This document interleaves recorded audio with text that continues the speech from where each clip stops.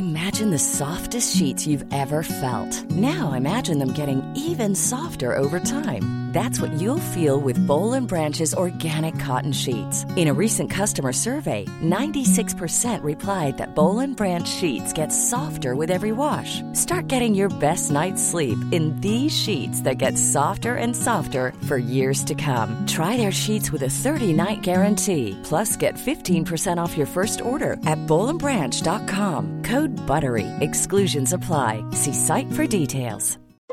Since 2013, Bombas has donated over 100 million socks, underwear, and T-shirts to those facing homelessness. If we counted those on air, this ad would last over 1,157 days. But if we counted the time it takes to make a donation possible, it would take just a few clicks. Because every time you make a purchase, Bombas donates an item to someone who needs it. Go to bombas.com/ACAST and use code ACAST for 20% off your first purchase. That's bombas.com/ACAST, code ACAST. Humour is so extraordinarily helpful, like particularly in work. You know, for me, having been a nurse, and you'll find, I think, the more stressful people's jobs are, the more dark their humour is.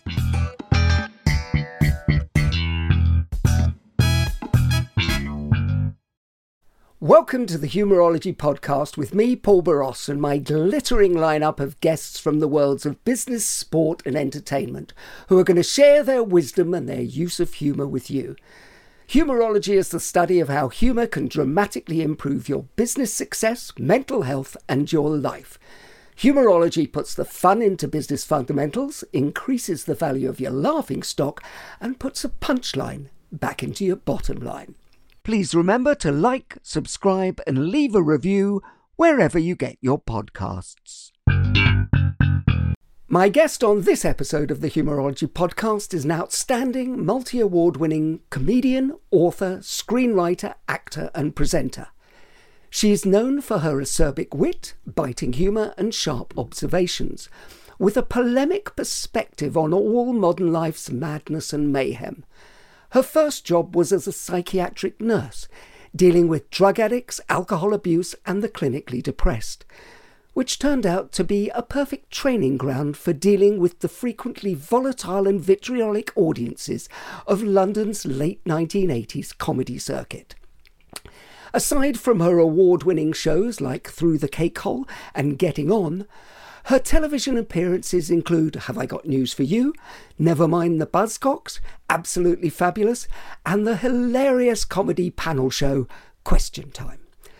Audiences and contemporaries alike consider her to be brilliant, bold, and brave beyond belief. Jo Brand, welcome to the Humourology podcast.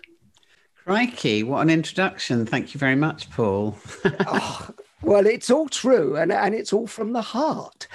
We first met in the late 1980s working at the Comedy Store, where you were one of the very few comedians, either male or female, who could handle the frequently volatile mayhem of the Late Show. I recently read a quote about you which said, "I felt no one in the audience could abuse me worse than the sort of abuse I had at work as a psychiatric nurse."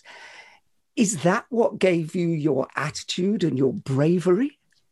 Well, I think it really helped because the particular environment I worked in was an emergency clinic, which meant that people that we saw were people in sort of extreme distress in many ways, or extremely drunk, or extremely desperate because they were withdrawing from drugs, or people who had been brought in off the street by the police because they were a danger to other people or themselves.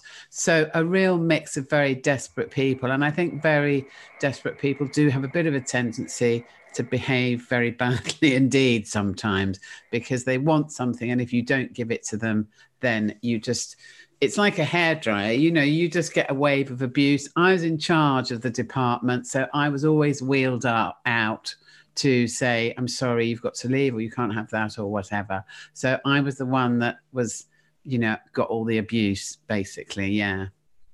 And so when it came to the Comedy Store, it didn't feel like anything, because I should remind our listeners that it was I mean, a zoo at times, and people were encouraged or thought that they had to go and heckle. So it just felt normalized to you. Well, in some ways it did. And also, I mean, I have to say this, and no disrespect to comedy audiences, but they're not terribly imaginative. And what they tend to do is pick on the thing about you that stands out the most. Well, obviously with me, it was my weight, you know, and also being a woman. And I think that's changed a bit recently, but your weight is so much more important if you're a woman, because you're supposed to be making yourself attractive to people. So it was a big source of abuse I got from audiences. And I did get that sort of abuse when I was a nurse as well. But I also got added kind of threats to kill me. I got people throwing punches at me, you know, all that sort of thing. So comparatively, it was quite mild, even though it was horrendous some nights. Yeah. For some reason, it was encouraged and it was of its time. Do you think actually things have moved on at all, especially for women? You sort of hinted at that you probably thought things are a bit better now. Yeah, I really do think they have. I mean, when I talk to women comics who are kind of a million years younger than me, they seem really shocked when I talk about the sort of abuse I used to get. They're kind of really outraged by it and sort of put out that anyone would dare to behave like that. And I think because of the sort of evening up of the sexes and far more women working in comedy now, there is much more of an attitude of, you know, that sort of behaviour by audiences isn't acceptable. Not to say it's stopped completely, but, you know, it's much better than it was. Well, you were a trailblazer in that. And as I said earlier on, I think that ability to go on at the late show, because if you closed the show, you went on at 2:20 in the morning. And people had been out since 6 o'clock. I know. Yeah. Do you remember the fights backstage about who was going to close? Oh, I do. And I also remember, you know, that the compare was a bit like sort of being, you know, being in a sort of war, really, because the compare was like the scout you sent out ahead to see how dangerous it was. And so whoever it was, I used to remember particularly Fred Macaulay, who I think was a brilliant compare, coming back in and kind of going, oh, they're terrible out there tonight. There's a bloke on the left who's doing this, and there's a guy 2 rows back who's done that. So it was almost like giving you a warning of who the dangerous people were in the audience, which was great. Well, and we all used to take notes because, I mean, I think people assume that, you know, we were all relaxed. We were all nervous as hell backstage, really, weren't we? And I've seen every comic just sort of like going, keep it tight, because you knew that if you went over, they would get more abuse, basically, because they were more tired and they were more drunk, basically. Yeah, absolutely. I mean, I always used to find, especially, there was also a club called The Tunnel down in Greenwich, which was infamous because their audience was sort of much more attuned to really destroying comedians, because there were a lot of very witty people there and they kind of knew exactly what to say. Whereas the comedy store, sometimes it was just like drunken groups of lads from the city on a night out, wasn't it? Who would just go, oh, you know, look at the fucking state of you, or whatever it was. So that was a scary place. And I used to find that if I just stood there and looked like I didn't care for long enough, they would just shut up eventually, because you would go on and you just get this wall of abuse, which was very funny, some of it. And it wasn't actually worth trying to come back at them all the time because there was so much of it. So I just used to stand there and look at them and smile a bit, and look a bit smug until they stopped, you know. And it did work, actually. I worked the tunnel a lot, and I have to say that the last time it had went too far, when there was actually racist abuse when we were walking to the stage. Oh, so, no, well, that's not on. That would never happen now, would it? Yes, and and that's actually a good thing that I mean, people are talking about sort of, you know, PC gone mad and everything, but as far as I'm concerned, it's just politeness, isn't it? That is absolutely. Absolutely. And I also remember that the audience at the tunnel, they would randomly decide to hate someone, however good they were. And so one night, Harry Enfield was on, and he was a big star at the time. He was on, Friday Night Live, and they absolutely destroyed him after about 5 minutes. And then a guy came on afterwards and told a joke for about 10 minutes in Serbo-Croat, and he got like 3 encores. So they would do weird things like that. They would kind of act as a group, to sort of piss you off on the stage, really. You learnt very early how to deal with this, both as a psychiatric nurse and on stage.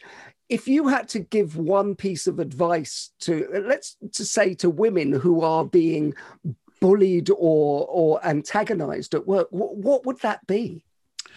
Well, I think just 2, basically. The first one I've already mentioned is look like you don't care, because I think if people feel that they're getting to you, there's a certain sort of personality that's going to be encouraged to do that more, because some people are just cruel, and they like to see someone sort of squirm in front of a group of other people. It's basically bullying, isn't it, really? Yeah. So I would say that, but I would also say, which used to really help me when I was a comic, to have a sort of ascending number of heckle put downs, which you can use in real life, because I've had quite a lot of people say to me, I used your put down about such and such on some guys on a building site or something, and it does actually work, because for a long time I think kind of groups of men who are inclined to do that, and it does tend to be men against women, well, it certainly did then, they don't expect you to in any way respond, because they just think that you're going to just fold under their whatever their line of abuses or comment about your looks or whatever it is. So to say something to them, and particularly you have to do what a teacher does, you direct it at one individual and single them out, and then people's mates are kind of very fickle. If you single them out and make them look like an arsehole, the mates will go, oh, yeah, like that. So it's kind of, it does work, I think. I think that's brilliant advice. And by the way, I think pretty much all comedians will have some heckle responses in their back pockets. Yeah, absolutely. I used to go from, like some that were kind of not too bad. And I like, especially if I had a bloke kind of heckling me about my looks, I would say, oh, well, you look like you're on your own tonight. Where's your girlfriend? Outside grazing, I presume.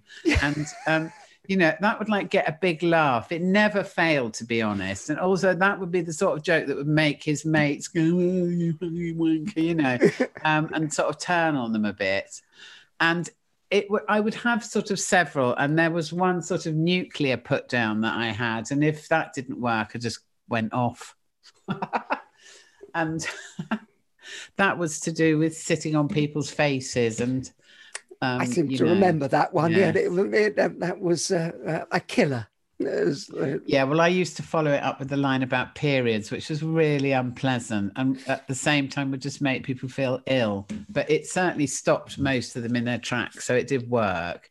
And again, I think it was just a shock that a woman was like being so absolutely horrible. From my psychology background, I think that's very true, that when it's really interesting that when you go for bullies, if you stand up to them, it's the classic playground stuff, is it? And then go for one of them, the others will disperse. Absolutely. They really do. So I would just kind of say to women, just think about a kind of very simple line that you can have if someone's sort of harassing you.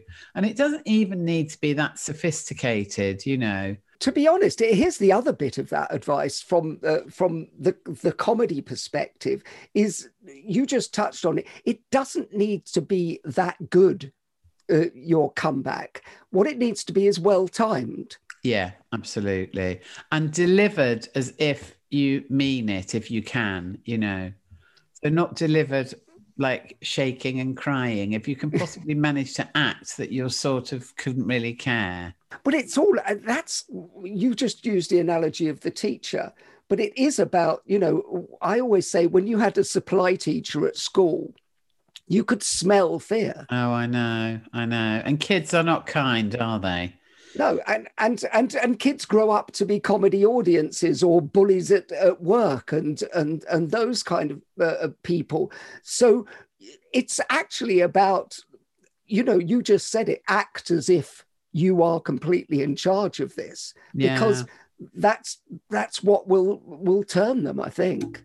Exactly. And kind of use other people's lines that you've heard, I mean, if you look at two of my favorite comics are Greg Davis and Ramesh Ranganathan, and they're both ex-teachers. And you can really tell because they've both very much got this aura about them that they're in control. And I think people are a bit frightened of heckling them because they come across as someone that can deal with that, I mean, it is about attitude, isn't it? Because, I mean, we are all, and we talked about backstage at Comedy Store, we're all slightly trepidatious about going on that stage. Oh, absolutely. Yeah, absolutely. But our job is that as soon as the foot lands on the stage, we have to look like we're completely in charge of this. Yeah. And that's a great trick for your boss as well, or somebody who's, oppressing you, is to do that. I think that's really useful. And also, we also all know that in nature, that predators will pick on the weak one, won't they? It's kind of natural. And from a psychological perspective, I mean, there's all the social science around this is when people make themselves look smaller or sound smaller, they are much more likely to be attacked. Yeah. Yeah. And that's why more women get attacked on public transport, is because they try actually, because traditionally men spread more. Yes. They are. They try to shrink a bit, do they? That's it. Yeah. And it's biology, really. And so you have to, crikey, the idea that every comic was confident when they went on stage. No, they looked confident. No, exactly. They played confident. Yeah. Joe, what makes you laugh? Well, I think it's kind of a mix of things. I think, I love sort of comedy, like I always loved Victoria Wood, French and Saunders, that sort of comedy, because they're women, and it goes to the, what made me laugh most with French and Saunders was those two fat blokes they used to do, who, Brilliant. Who used to kind of like try and shag the telly when Miss World was on and that kind of thing. It just kind of sums up the sort of guy that kind of comes on to women who sort of thinks that he's their equal, and just that he's kind of gracing them with his presence, really. So I loved those sort of characters. Victoria Wood, I think, just conjured up brilliant images of women's lives, and a lot of stuff that I can identify with, and a lot of that is summed up, I suppose, in that song that's so brilliant, Frida and Barry. That really makes me laugh, and I can listen to that over and over again, and it still makes me laugh. Which is amazing for a comedy song you can listen to again and again, because it is, absolutely. It's because it's not like a stand-up routine whereby you've heard it, the punchlines, you are still going with the whole thing. And the hostess trolley line gets me every time. I know, it's brilliant, isn't it? Yeah, absolutely. Yeah, right. It is really hard to have a comedy song that people will give more than a couple of listens to, so it's quite an achievement, that. Yeah, thanks for not mentioning stutter rap at that point. Now. Come on, I'm not going to stroke your ego this early on. All right, dinner and a show and the ego will be stroked. So tell me a true funny story about something that's happened to you. Well, most of my funny stories do involve behaving quite badly. And when I was a nurse, I'd had a really, really bad day at work. And nurses and doctors are fairly notorious for repairing to the pub after work if they've had a bad day, And this was like a really bad day. So I went to the pub. I had my car with me. I foolishly, after having a lot to drink, and I don't recommend anyone to do this, I'm not encouraging you, I drove home. It was about half a mile. I jumped some lights because I didn't realise, I didn't even look at them, I don't think, but not realising there was a police van behind me who'd been following me for a bit anyway. I drove into where I lived, which was sort of a block of like 1930s flat with some ornamental gardens. And I had friends in the car and we were all laughing and mucking about. And just for a laugh, I pulled into the ornamental gardens and drove round and round the fountains, over the rose beds, and basically caused quite a lot of damage with my friends, like all hysterical in the car.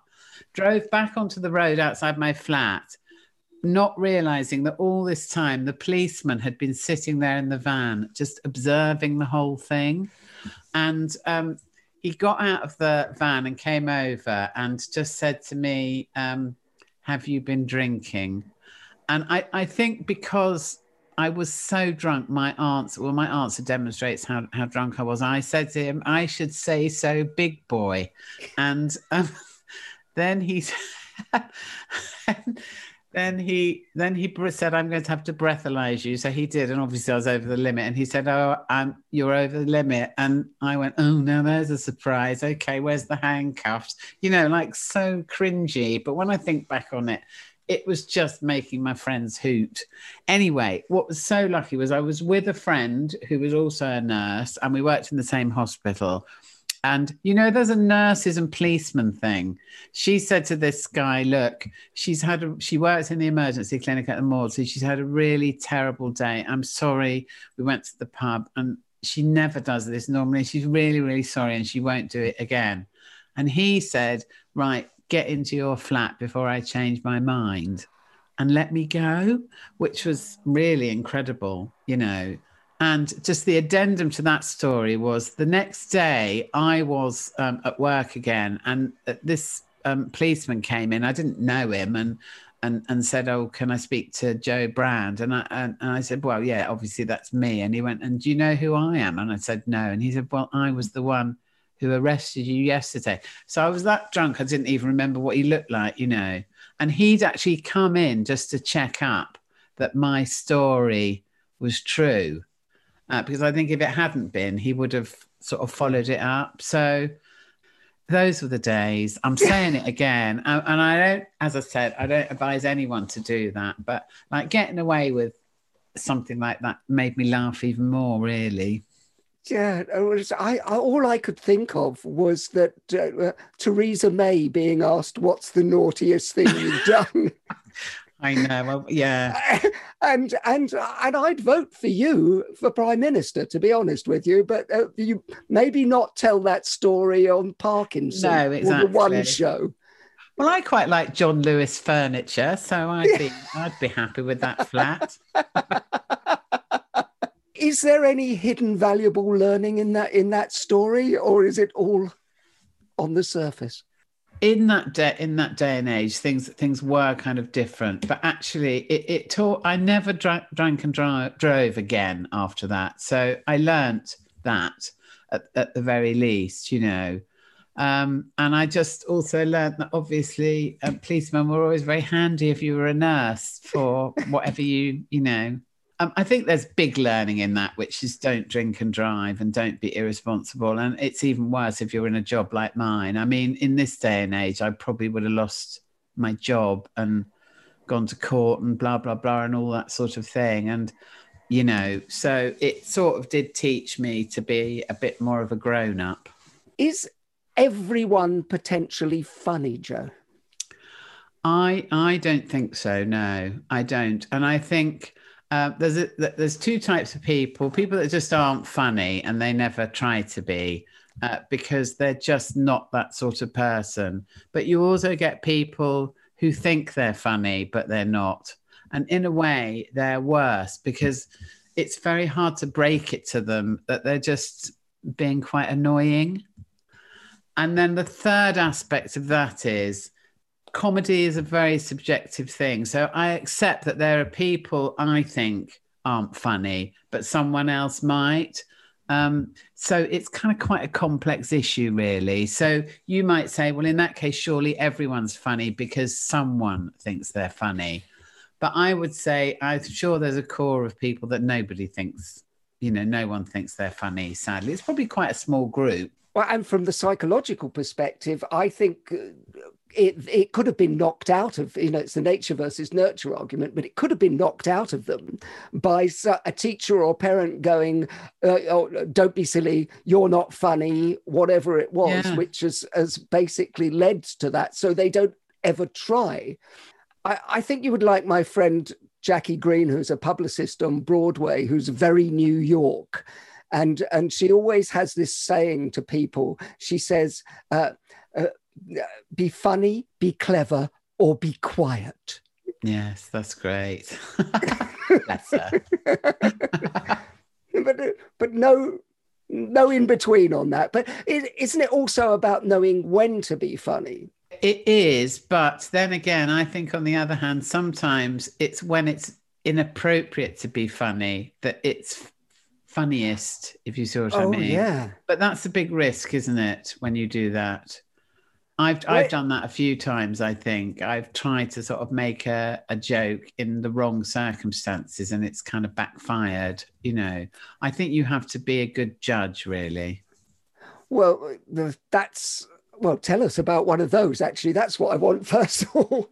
Well, sometimes I think things that are quite dark are funny and they're just too dark for an audience. So, for example, you obviously must have done this as well in the past, gone to lots of new material nights and tried stuff out, And I was at, actually, this one wasn't a new material night, but I was at a club called the Red Rose, which I'm sure you remember, which was quite a big place, wasn't it? Yeah, it's Ivor Dembina's place, wasn't it? Yeah, that's right. And there were probably, maybe 200-300 audience. Yeah. And it was in a Labour club in North London.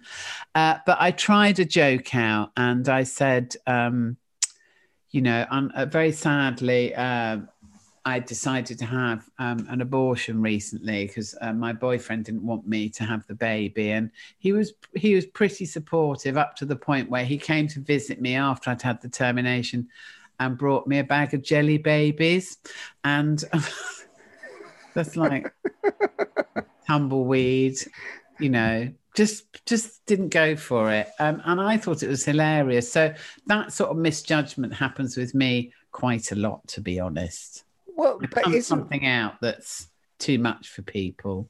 Isn't the whole point of comedy is finding the line, isn't it? Sometimes absolutely. And if you don't cross the line, you never know where the line is. Where it is. No, you're so right, actually. And I think, you'll find the problem with social media, well, amongst a million other things, is that everything you say instantly goes everywhere these days. So whereas you could be shamed by a joke of yours dying on its arse, on the whole, it would stay within the theatre because people couldn't be bothered to go and find a phone box and go, hey, guess what? But these days, everyone can send it out immediately. So everyone knows what you said when you sort of seconds after you've said it, really. And it makes life very hard for people, I think. Yeah, and then we get into who controls what is funny. Is it groupthink about, now we're getting on this and this is not funny and this can't be said, which, I think is slightly problematic, especially in the world of comedy, because comedy should be used to puncture the bubble of pomposity. Absolutely. And if you are held back on that, you go, well, now let's not take the piss out of Putin because we know what will happen. We'll get a pile-on. And so I wonder what you think, if actually humour can be a useful political tool to actually get change. Well, yes. I mean, I think it's dangerous as a comedian to think that you can actually facilitate change, but I think that you can contribute to the general sort of political push in a kind of minuscule way, really, I suppose. No comedian's going to bring down a government, but on the other hand, if you're very funny about something, and people and watchable. I mean, there's that amazing woman. I can't remember her name. I feel awful, but she's American, and she does. She revoices Trump speeches. She is so funny, and what that means that a lot of people who would not have watched Trump saying the ridiculous things that he says would maybe watch that because she made it funny. Although she's like voicing his words, you know. So there's a lot of truth in there. So I think in those ways you can really contribute to changing people's minds a bit, but you can't ever have a serious effect, you know. Yeah, but totalitarian regimes, and if you think about apartheid and things like that, they banned theatre and comedy, didn't they? Basically because they were terrified of the effect it would have. Well, that's true, but I think to some extent what it was more about was the thin skin of the leader, probably, who didn't want to hear any jokes about himself because he couldn't take it, you know.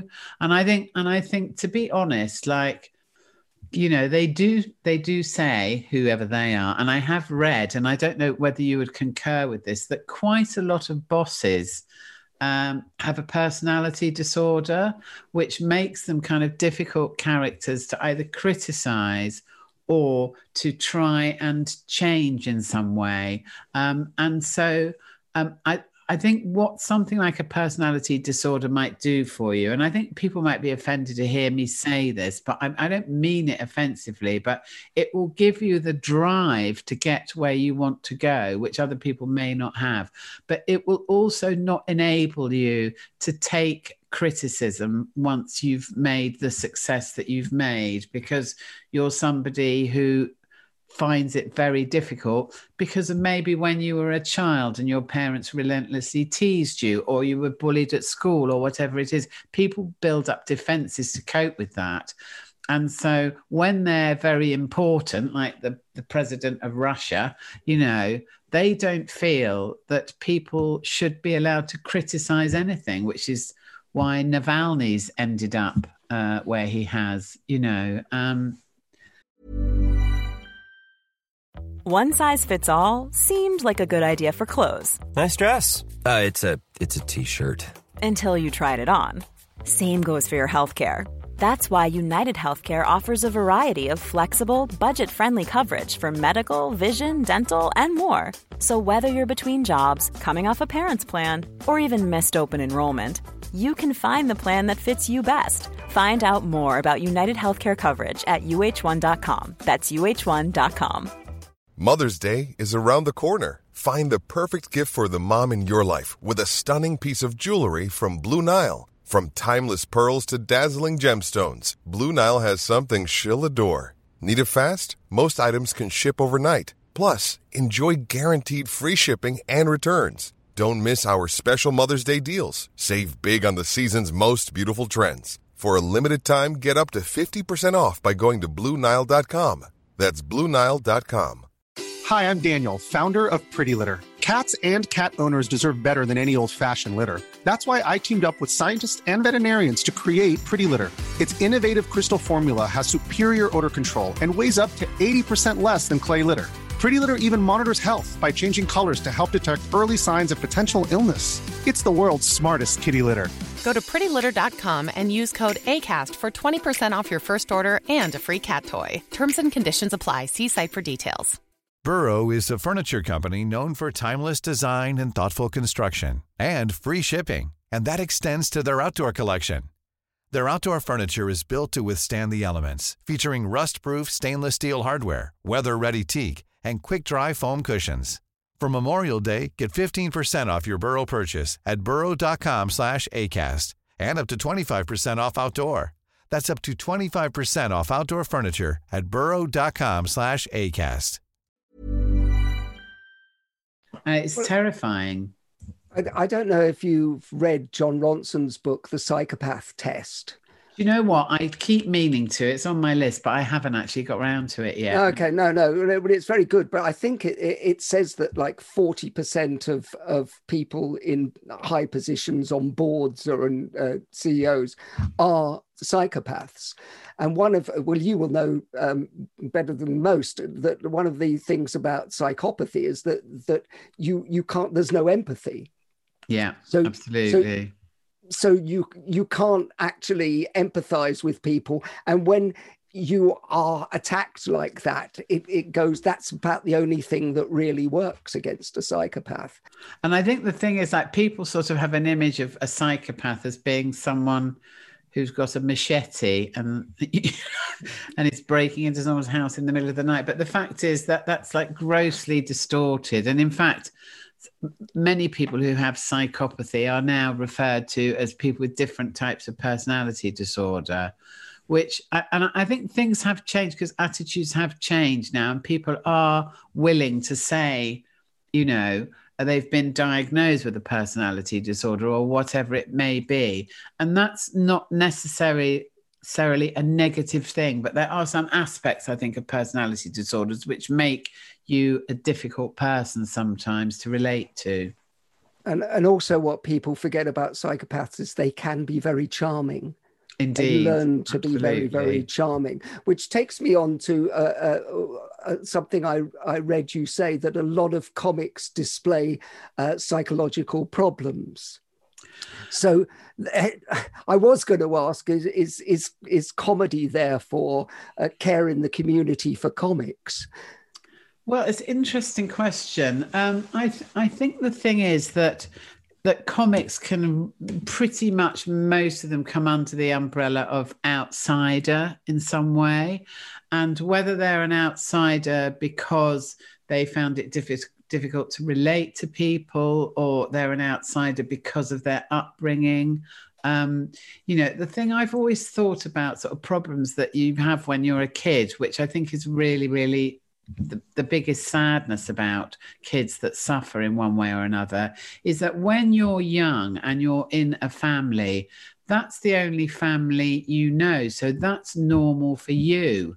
And it's only when you start to get older as a child and go around to other people's houses that you realize it's not normal for your dad to be pissed every night and hitting you, or it's not normal for your mum kind of never to be there and for you all to be left on your own, or it's not normal for you just to be fed sandwiches all the time, or whatever it might be, And I think by that point, a lot of people are kind of quite damaged by their experiences. And that's kind of what I mean about comics kind of being, sort of outside the radar, if you like. I mean, in a way, I had a strange upbringing because my dad suffered from depression, and we were all a bit scared of him, to be honest, because he had like big rages a lot of the time. And so you learn to operate within your family in a certain way. And I think that's what lots of comics that I've spoken to, they don't have identical experiences to me, obviously, but they have some sort of experience that set them apart from feeling like they could just be a happy person who would get on with their lives, It is, surprising, because Ainsley and I talk about this quite a lot, because we both came from broken homes and not very nice, backgrounds, and it's like how much of that sort of is, well, actually, how much we go to nature versus nurture, how much of that is you now have to have the show off gene in order to get some love coming back. Well, I mean, I think, if we look at where research is into this sort of thing on a 12-hour clock, it's probably about 10 past, isn't it? We've got a huge long way to go. I mean, brain research will show in the future, a much clearer relationship between stress and your physical and emotional well-being. And children under stress, they do know, produce far more cortisol than kids in a kind of normal sort of, happy family. And I think that does have sort of long-term it does long-term damage in a way, and it does make changes to who you are and how you deal with this sort of thing. And, I do think a lot of comics that I've met have been in a similar position and have had, for one reason or another, a broken childhood or lost a parent when they're very young. And that's something quite common, I find, amongst comics, that they lost a parent young. And so, that it's made their life very different from everyone else's, because you haven't got the traditional mum, dad and the kids sort of set up. Yeah, and so your view of the world gets skewed, but also how you receive love is, and so you have to go searching, I think, on some level outside for the level of love that would be the norm. Yeah, I totally agree. Yeah. So what would the world be like without humour? Well, I think this is a really interesting question, and it's very hard to say, because I think humour is so knitted into the fabric of everything we are and everything we do, that if you kind of extracted it with a big humour hoover, it would be hard to tell what was left, really. I think humour can be used maliciously to bully people. So from that point of view, it would be... would it be an improvement? I don't know.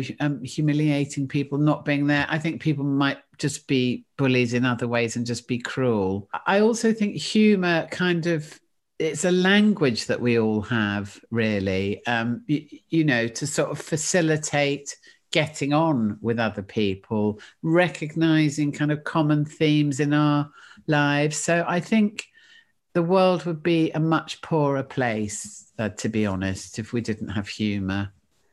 Yeah, well, I couldn't agree more. But it's that whole, I love the idea of a humour hoover. It's probably the biggest insult in the world as well. He's a bit of a humour hoover. Yeah, absolutely. Well, some people are like that, though, aren't they? They sort of shut you down. Well, yeah, and some people, what's the thing in Harry Potter where they're the Dementors? Oh, yes. It's I'm like that most mornings. I have to say, once I wake up properly, I'm all right. But yeah, no, I know exactly what you mean. Yeah, I love Harry Potter. Do you?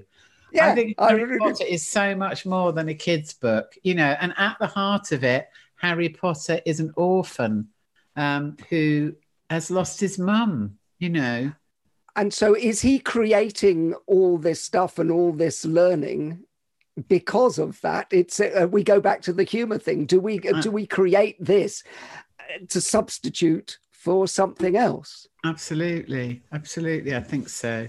In your view, is humour a superpower then? Because remember that I think very, very few people can do it to the level you've done it all your life. But is it, we all know that it's a lot of work, but is it also some kind of superpower that you can turn on that, I think Marvel are going to be calling you soon about.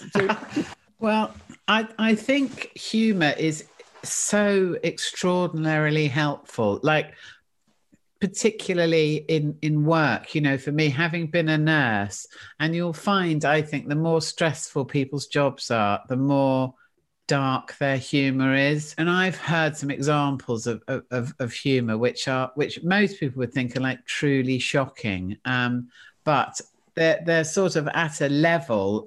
For example, you don't have to put this in, but I'll just tell you. But I remember someone telling me that somebody they knew who was a policeman, they arrived at a light aircraft crash, and I think everyone on board had been killed. There were about 6 people, and they had to go around the plane and try and identify everyone. So they were taking people's wallets out of their pockets and looking for names and that sort of thing. Anyway, they took one guy's wallet out, and he had, some sort of ID there. And they realised that day was his birthday, that the accident had occurred on. So they all stood around his body and sang happy birthday to him.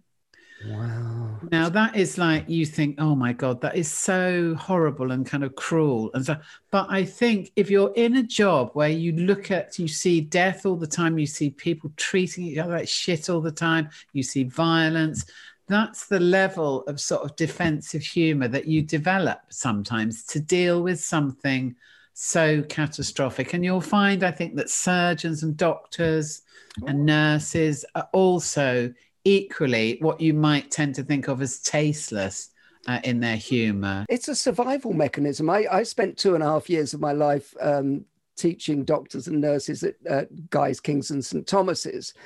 And that gallows humour was actually prevalent there and actually useful because it relieved the stress. And it gave them resilience at the end of the day. And it knitted them together as well as a team, you know. So, yeah, I think it is very useful.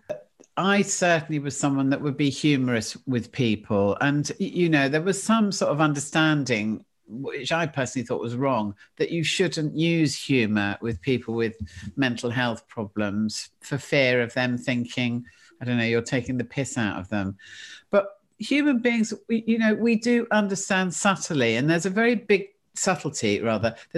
difference between taking the piss out of someone who's mentally ill and having a joke with them on equal terms, you know. I mean, I remember once that you have to do something when you're a nurse called specialing, which you have to be with someone 24 hours a day. I mean, not on your own, but you swap with other nurses. Because you're worried that they're going to damage themselves or other people. I remember going to the canteen with this girl who was quite out of control, you know, and she was sort of mucking about in the queue. She'd got her food and I said, oh, don't do that, you know. Come on, why don't you just sit down and eat your lunch?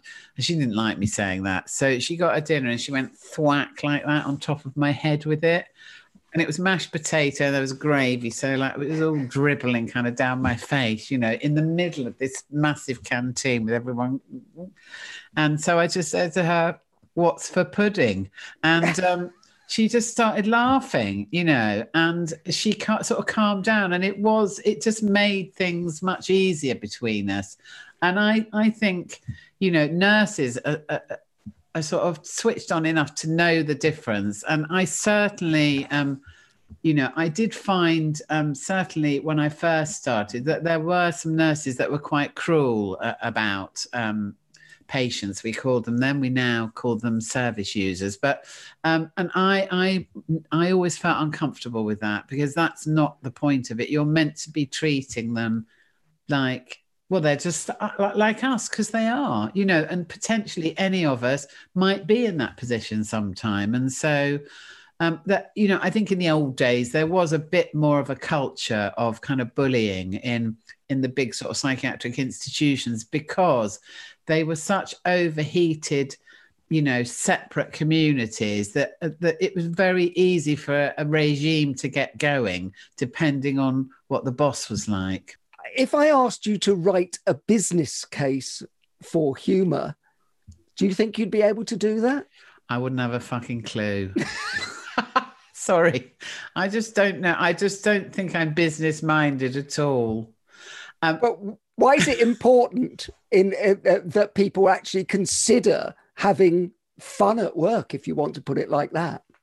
Well, that's true. I mean, one thing I would say... you know, about sort of trying to apply some principles of humour to work and that sort of thing is not to make it too formal, if you like.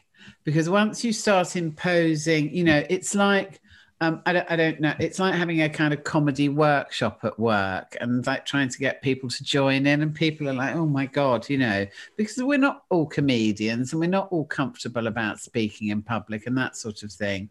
It's just kind of doing things without saying what you're doing so people don't feel that they're formally being, you know, induced to do something that they're not comfortable with, really. So is it about bringing lightness into and allowing humour, having an atmosphere where humour can exist nicely? Is that? It's like having me at your annual Christmas party. Oh, well there you go. joking, but there's another thing as well. Like corporates, you must have done loads of corporate gigs, you know, and you can really tell a lot about a company or about a profession by the way that people behave, you know, whether, I mean, I always used to do a thing at corporates where I'd find out the name of the sort of CEO and I'd do this really long story and go, you know, I don't want to burden you all with this, but for a long time, I've been kind of harassed by someone who keeps writing to me all the time. And there's really quite a lot of unpleasant stuff about me. And they've sent me a picture of themselves. And honestly, they just look really kind of grim. And their name is, and then say the name of the CEO. And you can really kind of tell what sort of company it was by how able to laugh they were, you know, because sometimes you could sort of see the fear in people's eyes, like, oh, you know, I don't want him to see me laughing at this sort of thing. And other times you'd have whoever the CEO or whoever it was on the front table, they'd be there.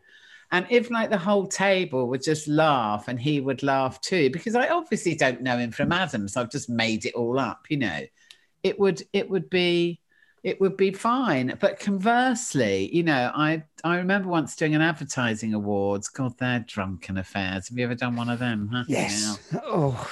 And there was this one company that just kept winning everything. And so I was what I considered to be gently just taking the piss out of them, going, oh, they've won this category as well. Or, you know, how much have they paid for this and all that sort of thing, just mucking about.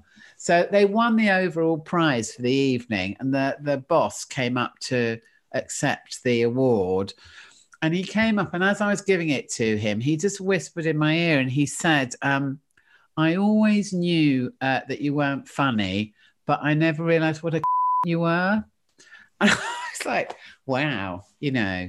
Wow. And I thought that's kind of the ultimate in bullying, really, isn't it? You know, to whisper that to me and to try, I think he was trying to make me feel like really humiliated and ashamed.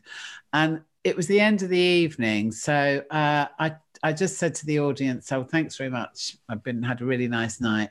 But the boss who I've just given the award to has just said this to me. And I told them what he said. And it was like a really interesting reaction. I mean, you know, they were really shocked. And also, like, quite a lot of his employees came up to me afterwards and went, you know, I'm really glad you did that because he's an absolutely horrible boss. And he really treats us all like shit. And, you know, I kind of felt that's what, because bullies expect you to be humiliated or frightened of them and to keep quiet. And I think if you can not keep quiet and, you know, talk to the right people, that's what sort things out. It's the keeping quiet that allows bullies to carry on being as awful as they are, quite honestly, I think. And you're dealing with either psychopathy or sociopathy on some level. So they've got used to this. They know this works. Yeah. And so you have to break the cycle. Yeah. And by the way, you know, in my introduction, I said you were one of the bravest people I've ever met. And I really do believe that. If you wanted a career sort of going around America, to, you know, empowering women to be brave, you could have that because it's enormous bravery, every choices you have made, but also that ability to give other people, not just women, but other people, that ability to be brave in the face of these sociopaths and everything, because you just made a really brave, because you could have made a decision that, you know, they don't book Jo Brand because she's done this, but actually you made a brave decision to call it out. And it came back and people went, thank you. You've done us all a favor. But I think it's so important and I think humor can call these things out as well. Well, I agree. And if we look at things like, look, you know, there are so many people getting away with it, aren't there? But again, in these days of like increasing kind of like, you know, the reach of social media and women knowing that they're not just on their own anymore and there are other women who feel the same as them, and men as well, you know, just being able to kind of talk to other people and have a bit of a feeling of all of us in it together against the horrible whoever, you know. Well, we've just gone on some wonderful tangents, which I absolutely adore. And that's exactly what the Humorology podcast is about. But now we come to the end part of the show, Joe. Oh, okay. Which is called Quickfire Questions. Righty-ho. Quickfire Questions. Quickfire question number one. Okay. Who's the funniest business? You talk about doing a lot of corporates. Who's the funniest business person you've ever met?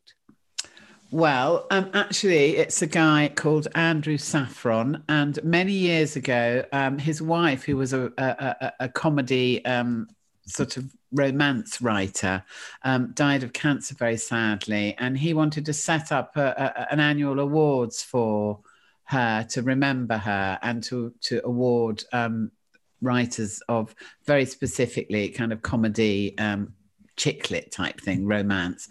And so I got to know him very well over the years. And he stopped doing the awards a couple of years ago, because I think we went on for 10 or 12 years. And he's now set up a company, and he's absolutely hilarious. And I know that he uses a lot of humor, you know, in his business, and he's such a nice guy, and the humor just kind of enhances the way that he works, I think. Oh, what a lovely testament. What book makes you laugh? Well, I was thinking about this, you know, do you actually ever laugh out loud at a book? Occasionally. Yeah, it's not very frequent, is it? No, it's not very frequent. But I mean, it's funny enough that I still laugh out loud. Monty Python's Big Red Book. Oh, yes. Still has... Yeah. No, I know what you mean.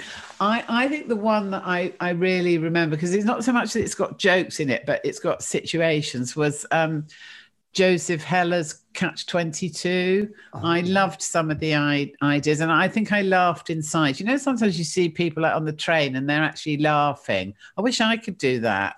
But I can't, because it's because of my face and my demeanour. But there's lots of really lovely ideas in Catch-22 that made me laugh. What film makes you laugh?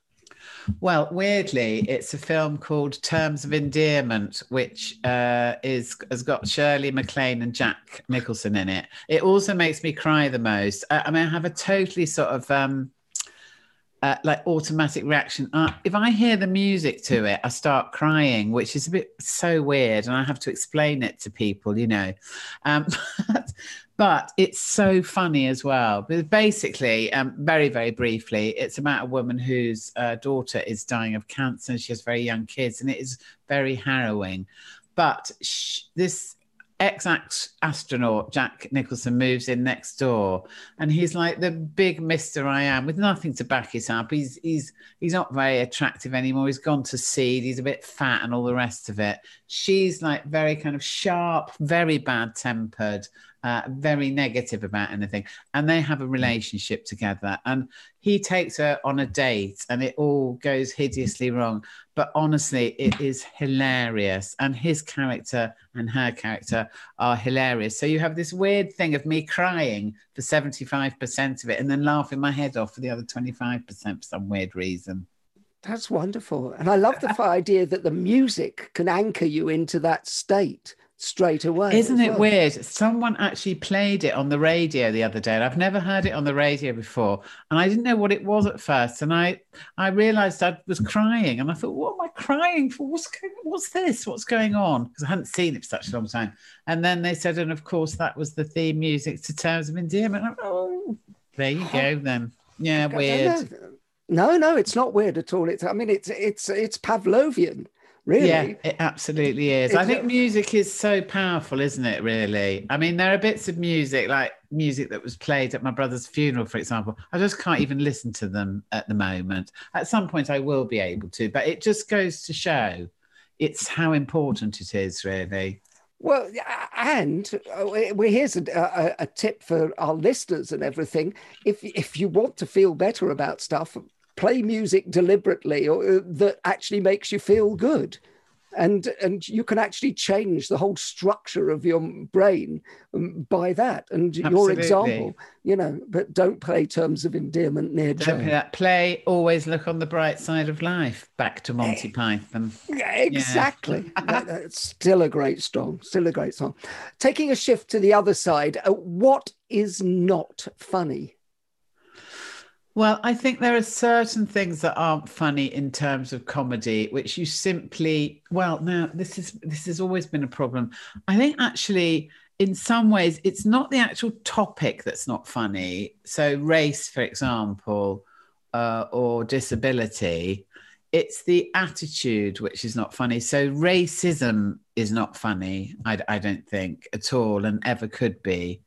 And the same goes for treating anybody with that sort of disrespect for something that they can't do anything about. So you can treat people with disrespect because of their attitude, but you can't treat them with disrespect or make jokes about them if they have an issue, a disability, or they're a woman, or they're a man, or whatever they are, and it's something they can't do anything about.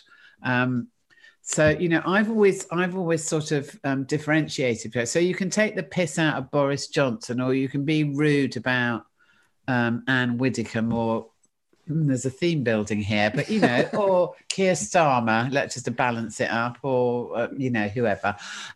But I think that if you do that by taking the piss out of their appearance, or maybe they have a disability, or you're racist towards them, then that's not on. So it's all a question of attitude, really, I suppose. What sound makes you laugh, Joe? Oh, what sound makes me laugh?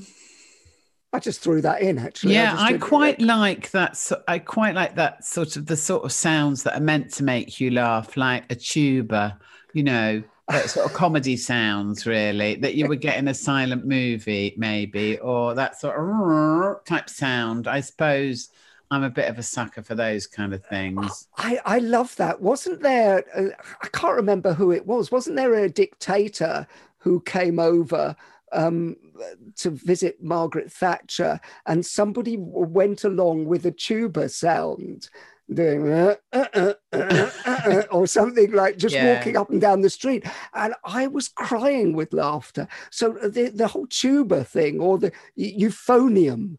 Yes, no, exactly. There's something also about that little band that plays in the World Cup, in football stadia, that's just so funny, because it's like a little brass band, isn't it? And I don't know why that should be funny, but it just is. Would you rather be considered clever or funny?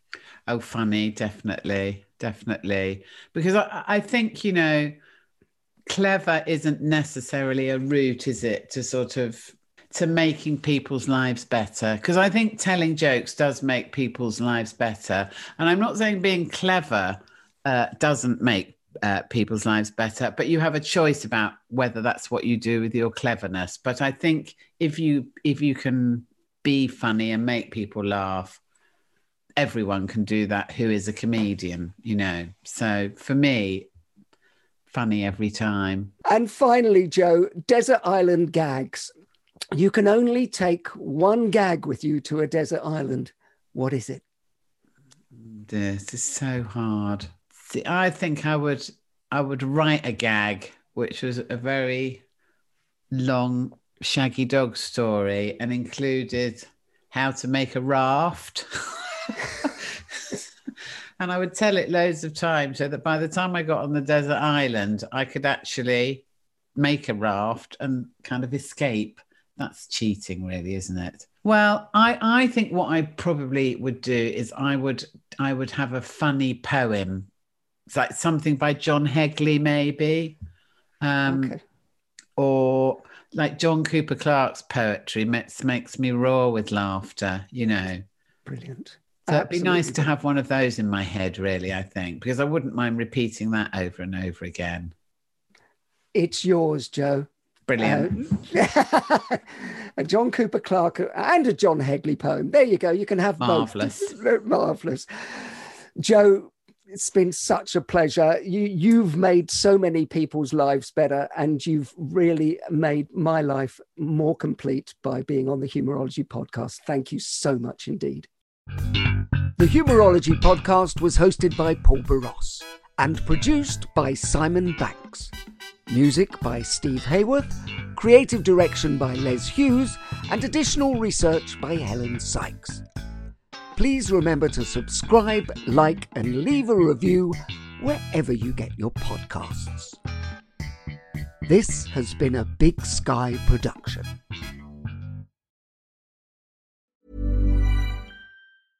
Imagine the softest sheets you've ever felt. Now imagine them getting even softer over time. That's what you'll feel with Boll & Branch's organic cotton sheets. In a recent customer survey, 96% replied that Boll & Branch sheets get softer with every wash. Start getting your best night's sleep in these sheets that get softer and softer for years to come. Try their sheets with a 30-night guarantee. Plus, get 15% off your first order at bollandbranch.com. Code BUTTERY. Exclusions apply. See site for details.